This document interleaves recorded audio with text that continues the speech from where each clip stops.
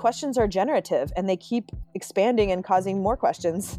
And I've realized that if I get to a spot where I'm not asking questions anymore, then I'm probably either apathetic or cynical. And cynicism and apathy are confining and constricting. They can't coexist with curiosity, since curiosity is generative and expansive.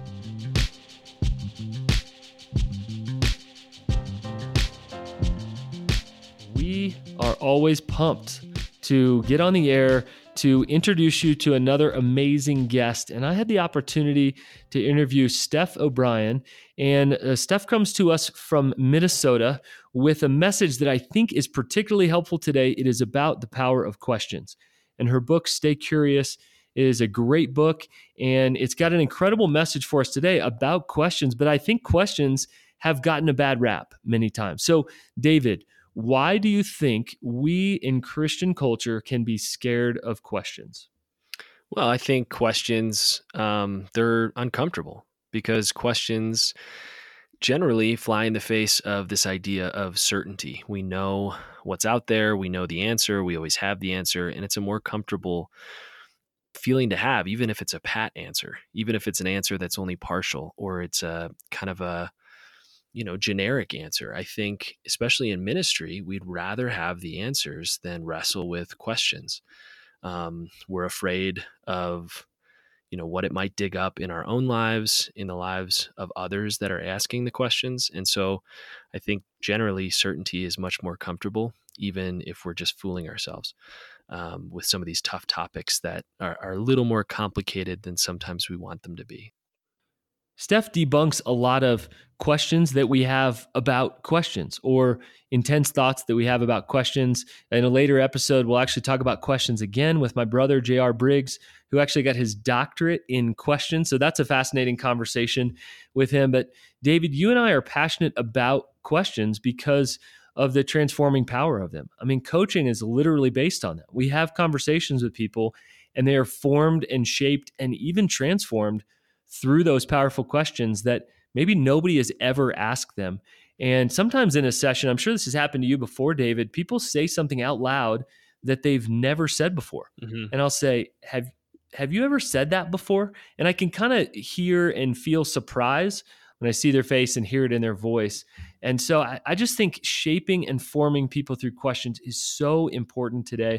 I think this is a crucial message that we need to grab hold of. And she's a great communicator, also a seminary professor, and gets to shape students in that way, as well as in her congregation there in Minneapolis. So I love this conversation. And I also just love the title of the book, Stay Curious. And I feel like I just kind of want to intro this by saying, friends, enjoy this episode, this conversation. Stay curious, my friends.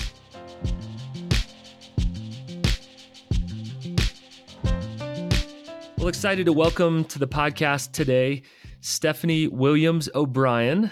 She's a pastor, a podcaster, seminary professor, and an author, and we are excited to talk about her new book, Stay Curious. So, Steph, welcome to the podcast. Thanks for having me. I'm glad to be here.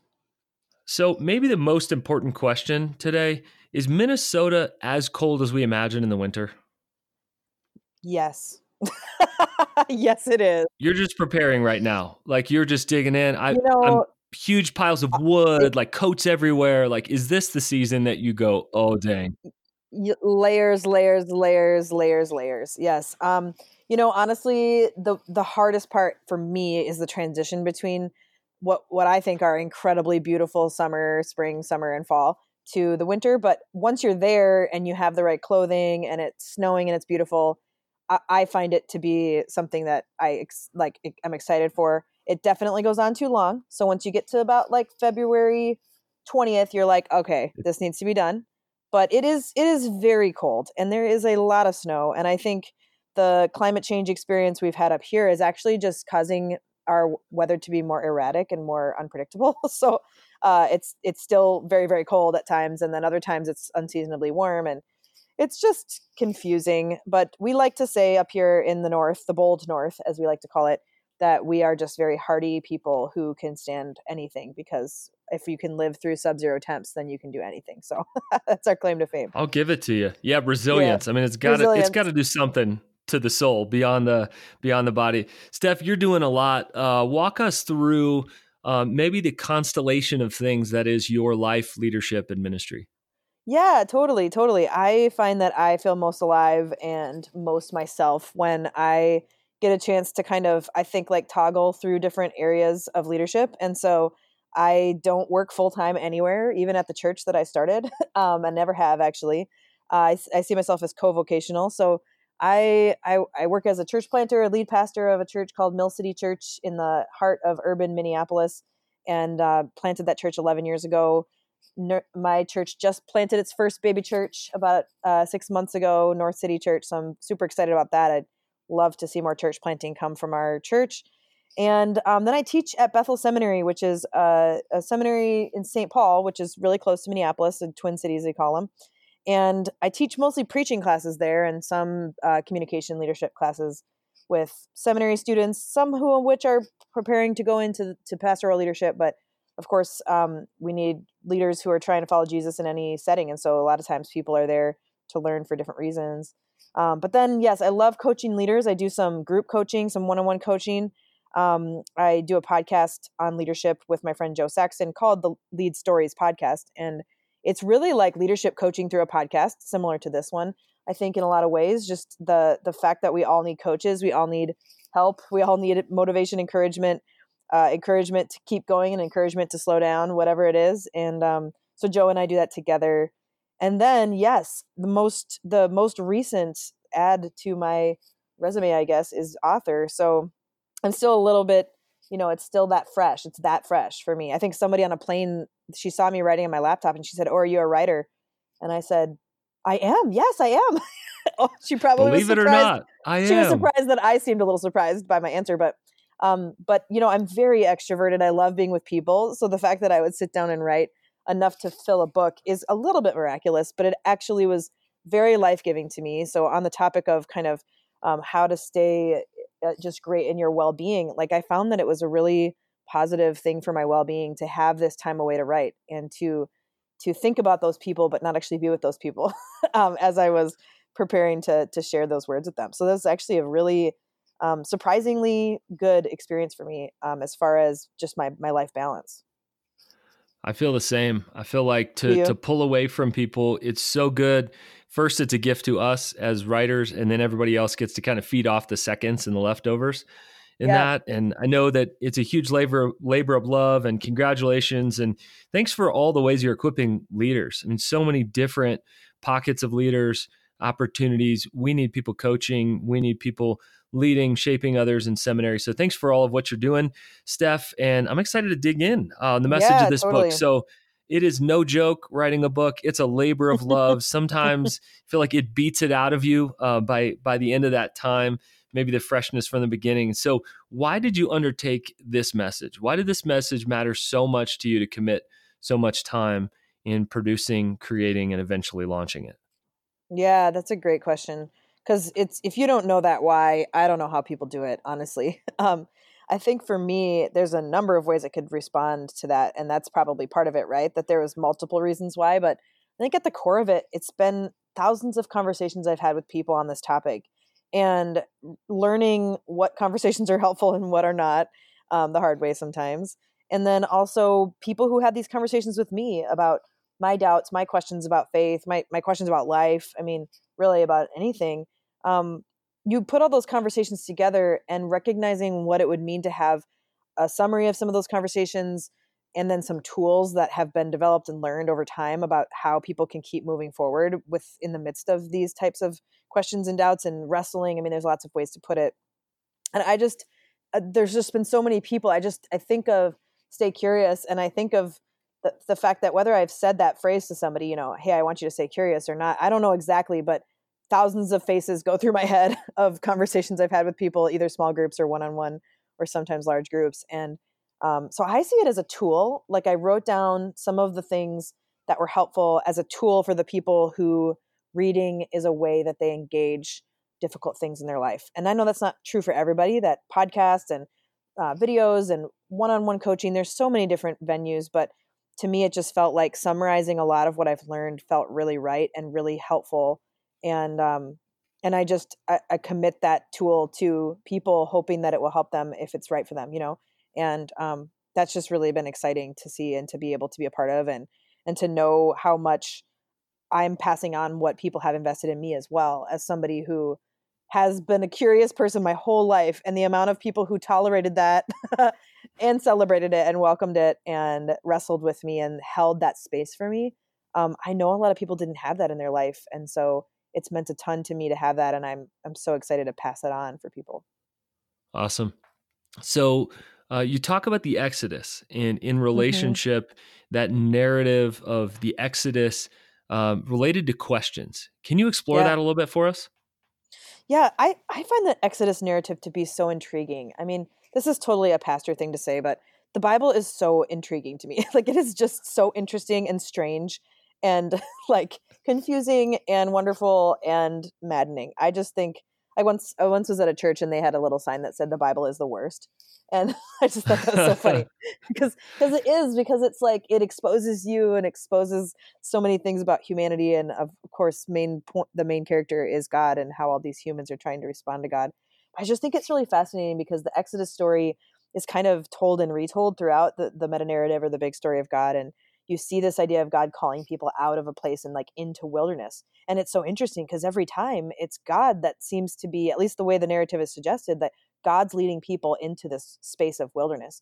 And so God's leading the people out of Egypt, for instance, when we think of the phrase the Exodus, that's what we think of. But we also see the Spirit of God lead Jesus into the wilderness.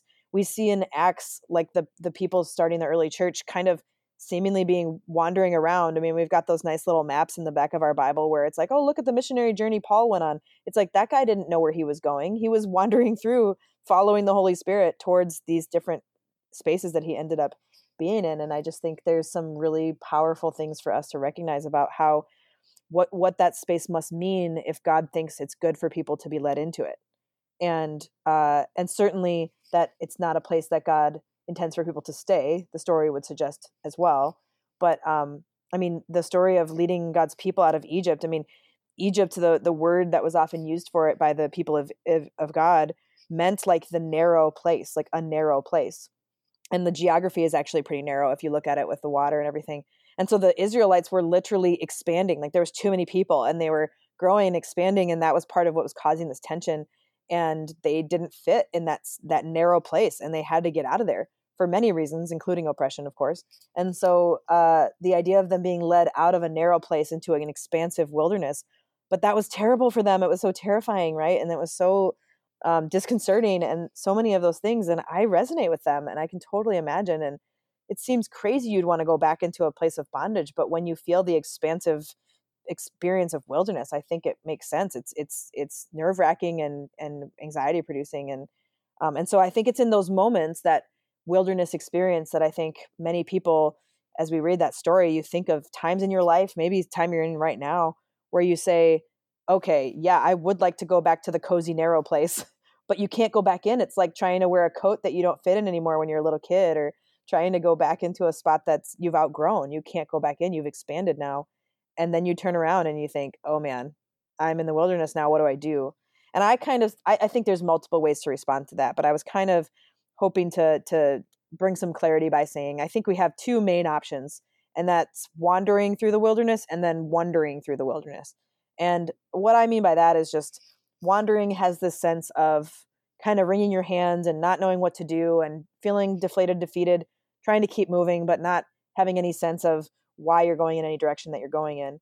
And then wondering, I think, is that sense of, I think there might be a reason I'm out here. And if I were to try to pay attention to some of these reasons, maybe I would not just go, wander from place to place, but I would wonder, and then that would cause me to move as I navigate this terrain, trying to figure out how to get eventually out, right, of the wilderness, and what might happen along the way. And I think you see that even in that story of the Exodus, as they begin to follow the pillar of fire. And there's a sense of, are we just going aimlessly? But there is actually this little hint of like, just follow this. Can you do that? And I don't know if anybody like loves that story, but I think most of us can resonate with it. Yeah, and how many times we go back, just even though it was bad, at least I had a little bit of security. At least I had a little bit of understanding back in that space. So applicable today. I love how you explain the difference between those, because many times we've villainized wondering, and yet Yeah. we are people Yeah. of questions. At Stay Forth, we're huge fans of the question. Dig in and to learn and be drawn into the Father deeper in that. Yeah. I love that. So, Steph, let me get personal with you. How have questions saved your faith? Yeah, it is an interesting decision for me to end up with the subtitle, How Questions and Doubts Can Save Your Faith. Because, of course, many times I think the gut reaction would be questions and doubts will lead to losing your faith. But I really think, I think for me at the core, I just don't know that I could believe in a God that I could fully understand. And when I've gotten to places in my understanding of God and faith that feel like they have a period at the end of the sentence, I thought that I'd feel good about that, but it actually makes me feel apathetic or frustrated or confused, because as a finite human, I've then reduced God to a sense of something I can understand. And I find it difficult to worship a God like that, and to to surrender my life to a God that I can get my head around, and to be willing to risk, or to be willing to go through, wilderness, like you said, like you're talking about, or I know you guys have covered topics like change, and like, if God's bringing us through change, what does that mean? And I have to believe that God is bigger than my finite mind can understand if I'm going to keep giving my all to this God. And I know that can seem almost like, how can you completely trust a God you can't understand? But I actually really think it's the opposite. Because if I can fully understand a God, then what's worth worshiping that being in that way? And so I think it does come down to whether or not those questions lead you to a place of trusting God or not. And trust and faith are not the same as certainty. They're just not. Even assurance. I've been thinking about the word assurance. Like, I think there's a sense of feeling a sense of peace and assurance about something that I don't know for sure. And I wonder if that's okay. I mean, just to give a specific example for me. So as a woman who's a woman in ministry, I absolutely, I significantly value the Bible. I see it as the only authoritative writing that we have from God. Everything else is secondary. And so I value what the Bible says. But like I said, it's so confusing and it's so difficult. And so I did my fair share of work to theologically understand topics about gender and what it means for women to be leaders in the church, and came to a conclusion through much study that women are called to any role in the church as leaders. And I know people who are super faithful who've come to different conclusions, who I think are elevating scripture just like me. And so I feel a pretty deep sense of assurance about that. Like that God has called me to do the work that I do, and I don't question that anymore. I don't wonder. There's nothing that any man or woman or person could say that makes me think maybe I'm wrong. But at the end of the day, do I know for certain? Am I absolutely sure that this is exactly what God wants?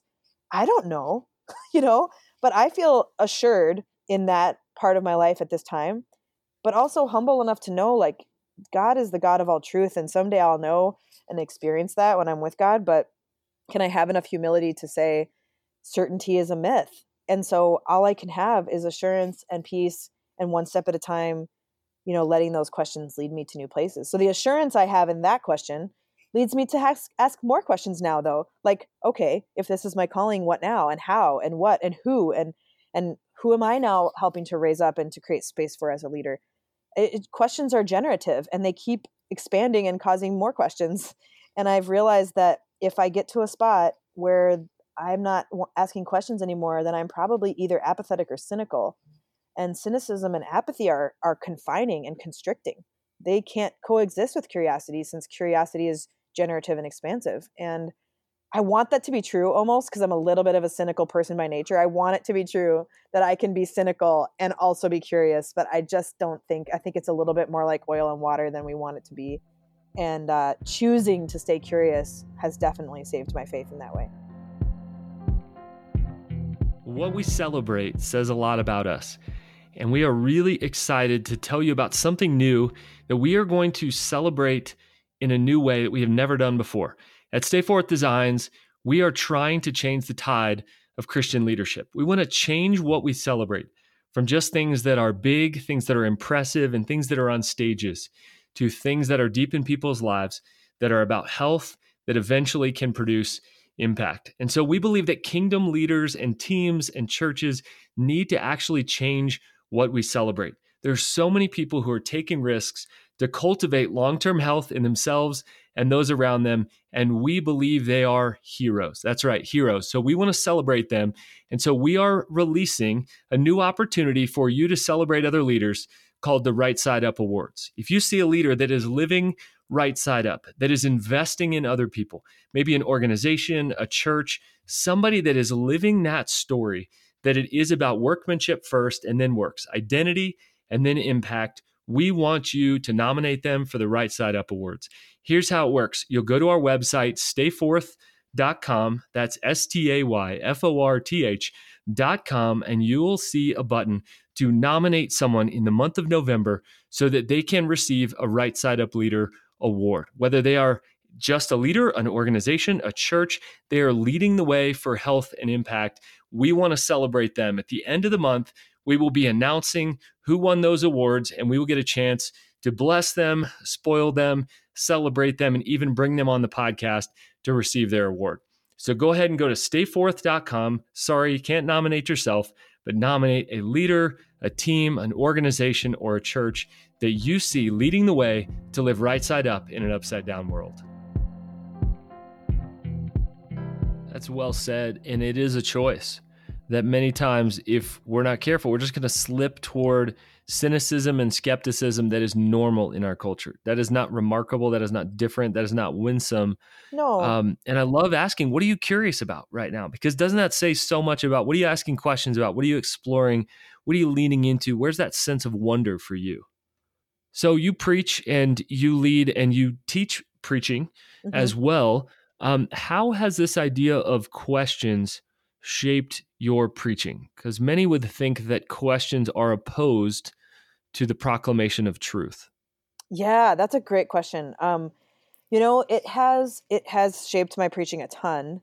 In fact, I think the fact that I was someone who was pursuing curiosity while I was learning to become a preacher has really shaped who I am as a preacher. And I'm always encouraging people to find their voice, and some people's voices are a little bit more definitive and black and white and proclamation with a period at the end of the sentence, like I said earlier. But I think for me, what I'm hoping to stir up in people's minds and hearts are questions that lead them to a sense of, I use the word tension often when I talk about it in preaching class. Like, we want to create a healthy tension in people's life that leads to a sense of motivation to step into something new in their life. That preaching is different than teaching in that it's transformational, not just informational. And so I think that it's delicate and it's difficult in some ways, but I'm often like really pushing people to consider something versus saying, I know this to be true and I absolutely think you need to agree with me, but pushing people into that wrestling themselves and saying, like, how do you take Jesus seriously about what he's saying here, and some of those kinds of things. Bringing up a lot of questions through my preaching, like that you'll hear me ask a lot of questions throughout my preaching. Oftentimes my main points are questions people should ask themselves. That certainly might lead towards something. They definitely lead towards something. So like a takeaway might be, where can you find some time to get away and bring questions that you have to Jesus, the way that Nicodemus did. So there's some aspect of my saying, hey, I think that Jesus is trustworthy with your questions. And I try to make sure that there's space for people to intellectually, emotionally, and spiritually wrestle with what I'm saying so that they can come to some of their own conclusions.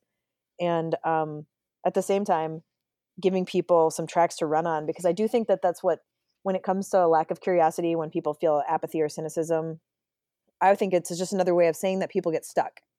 And so I really want preaching and leadership and coaching in general to not give people answers, but help them ask good questions, and then also give them some tracks to run on towards getting unstuck from the way those questions are holding them back. I think that having your question answered is not the same as getting unstuck from how that question is holding you back. Sometimes we can get unstuck from questions that are holding us back from things in life and never even find some answers, but still start moving again and get out of that quicksand experience that some of us feel we're experiencing in those aspects of life. I totally agree. And my perspective on this was shifted when I got to sit in a courtroom for a whole day and hear this lawyer lead the whole courtroom, lead the action, lead this really procession toward truth by carefully placed questions. I don't know that he made a statement all day long, and yet Wow. led us to this space and got paid a lot of money, I'm sure, in the process by asking questions. Yeah. Coaches, counselors, asking the right questions to go, that was what was lodged there. So I agree 100%. And I think we need to continue to infuse it in preaching, to have that question that's going to mess with people and keep them up at night so that they have to go to the Almighty instead of just us, like a carefully filled in outline. I love that. So take me to a moment where maybe you were in a conversation, maybe it was after one of those questions in your preaching, where the idea that you can wonder, the idea that you can ask good and big and dangerous questions was actually freeing to someone. Oh, yeah. Yeah. Well, actually, what came to mind right away is actually a one-on-one conversation with someone from my community. And my community is, we planted this church when we were 25 and 30. I don't know what we were thinking, but we did. And now here, 10, 11 years later, our congregation's growing by generational diversity in some ways that are really exciting. I mean, one of the areas of growth we've had of people over 50. And I've been praying that God would bring people in that demographic to our church, because we've got all these people who are about to have teenagers. And if that doesn't bring you to like perplexity as a human trying to raise teenagers, I can't imagine what does. And I don't actually have my own kids, but I love teenagers and I love the questions they ask. But one of the parents of these budding teenagers came to me and said, my teenager was asking me this question about faith. And, as they were asking me the question, I realized I don't think I believe what I believed as a kid anymore. And I didn't realize my faith had shifted on this. And now I don't think I know what I believe about this. What should I tell my teenager? And I said, you should tell them that you don't know what you think about it. And she was like, oh, I can't do that. And I was like, no, you definitely can. You can definitely tell your teenager, that is such a good question. In fact, I thought I knew what I thought about that. And I'm growing as a person and I'm wrestling and I've got some different thoughts. Why don't we try to figure out some answers about it together?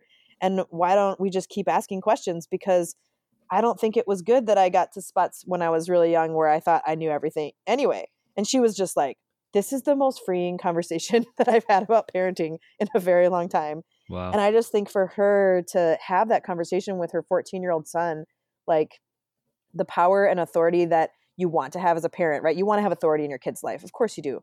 But to say, I don't know, I think actually gives a ton of authority, because you're showing them that you're a human being who is going to be there for them when they don't know. And I just think how cool. And so that came to mind right away when you asked that question. And of course, one of the bummers as a preacher is not knowing kind of how those words always land with people as they go. But I've found people, one of the things that people have said to me the most about my preaching, but also about the book, is thanks for putting words to something that I'm experiencing. And I think that's maybe one of the biggest gifts we can give people as communicators is the vocabulary and the different perspectives. You could talk about something in 3 different ways. It's the same thing, but you use 3 different sentences, and it helps people understand themselves and other people in the world and God in a new way. And giving people vocabulary to express the experiences that are most meaningful in their life. Like, what an opportunity. And I have no shortage of words. That's definitely not an area. I've got other issues, but shortages of words is not one of them. And so seeing it as a gift to people, to not say, here's what you think now, you need to agree with me, but to say, here's some words to talk about an experience like this. I wonder where you're at. And then opening up that world to them, because I think people often say the phrase words create worlds. And I think that that's an opportunity that we have as leaders, as long as we don't, like I keep saying, like put periods at the end of sentences for people, when I think most things in life are kind of a ... or a semicolon or something else, That's good. Steph, what's a hard question you're wrestling with right now? I think that this is going to feel common to many people, but that we've used lots of different phrases to describe it, but kind of like the problem of evil or the problem of pain and suffering. And, I think in my head, I can understand how suffering, God can use that in our life. But we've got a couple families in my church where their little tiny babies are really going through some really bad stuff. And, it's heartbreaking for me to see anybody go through something, but these little helpless little babies having these crazy, crazy surgeries and things when they're so little, like I just I just turn to God, and I might have a couple swear words for God sometimes about that. Like, why is this going on? And what are we supposed to learn from this? And, I think it's completely normal to have those experiences and feelings. What I don't think is normal is that people think they can be honest with God about how that feels. And I just really think God can handle our questions, even ones that include maybe a couple swear words. I think Jesus can handle it. I think God can handle it. I think it's different than telling God that you're rejecting God. It's a way of pressing into that relationship and being honest. And, a lot of humans, they can't handle our questions. They can't handle our anxiety. They can't handle the tension that comes with things like the problem of evil. It's a pretty big one. But God can handle it. And Jesus isn't anxious about our anxiety. And I found a lot of peace in being able to cry out to God in that lament. But yeah, I'm just like, why does this have to be this way for these families? It just doesn't make sense. And trying to make sense of it just makes it worse, honestly, at the times when it's this bad, and people are suffering that badly. So, I mean, that has been one of them, to be completely honest, in my life. And then I think another one, just to make it into a little more practical moment. I'm really wrestling in a good way, I think, with just how people in their vocations and their work life can really join in what God's doing. We talk a ton about integrating our faith and our vocation, of all types of vocations at my church. But just hearing people talk about the expectations they have in their workplace, and the one person was saying, like, you know what, people just kind of lie a lot and it's not even questioned. And I'm like, oh man, and just so I'm curious about how to equip people for that, and how to cheer them on and commission them into their workplace. I mean, people spend most of their waking hours there, whether that's doing childcare, or working from home, or working on or trying to find a job, or working in a company. Like, just, this is people's, most of their life. And so it's forming them. It's spiritually forming them more than probably anything else, if we're going to be honest. And so I'm really curious about ways to do that, and to do that better. And I think that will always be a top question for me as a pastor, because I care so deeply about the way people are investing their time and their energy, and want them to feel known and seen, and to know that God's there with them, and that there's no such thing as a secular space. I think that's one thing I'm curious about. I've debunked this idea in my own brain that there's sacred and secular. I think there's sacred and desecrated, and the people of God get to go in and reconsecrate desecrated spaces all the time. And so what have we done by assuming that sacred spaces don't exist beyond the walls of churches? And so I'm definitely really curious about that right now, and wrestling through that in a good way. Good. That's a good word. And both of those are worth wrestling about. Even just the thought of the problem of evil. It's one thing to have it sort of out in the ether and have to wrestle with it occasionally when, we have a friend going through cancer or something. You cannot be on social media today and not have to live in that tension. If you cannot live in the tension, then you need to go without, because there is so much. It used to be, we'd say on the news, it's really easy to not turn news on. It's really hard to not see these things through our phones, to see these things through our desktops. And I just encourage you guys listening to continue to keep that question in front of you that Steph's encouraging us to ask is, God, where are you in this? And God, how are you renewing all things in this? It's okay to not give a pat answer. So yeah, I appreciate that. So good, so needed, so timely. Steph, we always want to ask this question on the podcast. We care about the health and longevity of leaders. So how do you stay healthy? Give us as practically as possible. What are some ways that you stay healthy in any area of life? Oh man, it's so funny because I'm always telling people, like, you guys don't understand, like, I need a lot of help. And like, it's hard for leaders to admit they need help. I think saying that you need help is a good thing. But for me, that doesn't look like waiting until I'm like, I need help out of a sense of desperation. It looks like saying, like, okay, so I've got my therapist, I've got my spiritual director, I've got my coach for I do boxing, like recreational boxing is my kind of workout these days. And so I got my coach there who's like, you got to come. I got people that are coaching me in leadership. I've got folks that are keeping me on track with my physical health. And there's just all these people. It's like this team to keep me functioning as a person. And I honestly, it means financial investment at times. It means time, which sometimes feels like an even more precious currency. And I used to look at life like I don't have time to take care of myself in these ways and to eat better and to find time to work out. And now I think of it as I don't have time not to, because every time I make the choice away from something that's going to give me the energy and strength that I need to do what I feel called to, I'm going to take some minutes away, and that shift took a while for me, but now that that's where I'm at, I have no problem saying like, I got to get all these people lined up to keep me going as a person. And I'm super grateful for those people. They know who they are. Honestly, I had some of them in the back of the book as like acknowledgments, because I just know without my spiritual director and I have been working together for 11 years. And she's basically, if you don't know what a spiritual director is, she sits with you and she'll say like, I listen to you with one ear and to the Holy Spirit with another. And then what does she do? She asks me spiritual questions. Like, that's exactly it. And without somebody who I've met monthly with for 11 years asking me spiritual questions, would I have written a book about how important it is to keep asking spiritual questions? Probably not. So there it is, Awesome. Well, thanks for sharing. And of course, congrats on the labor of love. That is your book, Stay Curious, How Questions and Doubts Can Save Your Faith. Steph, thanks for coming on the podcast today. Thank you so much for having me. We ain't focused so long.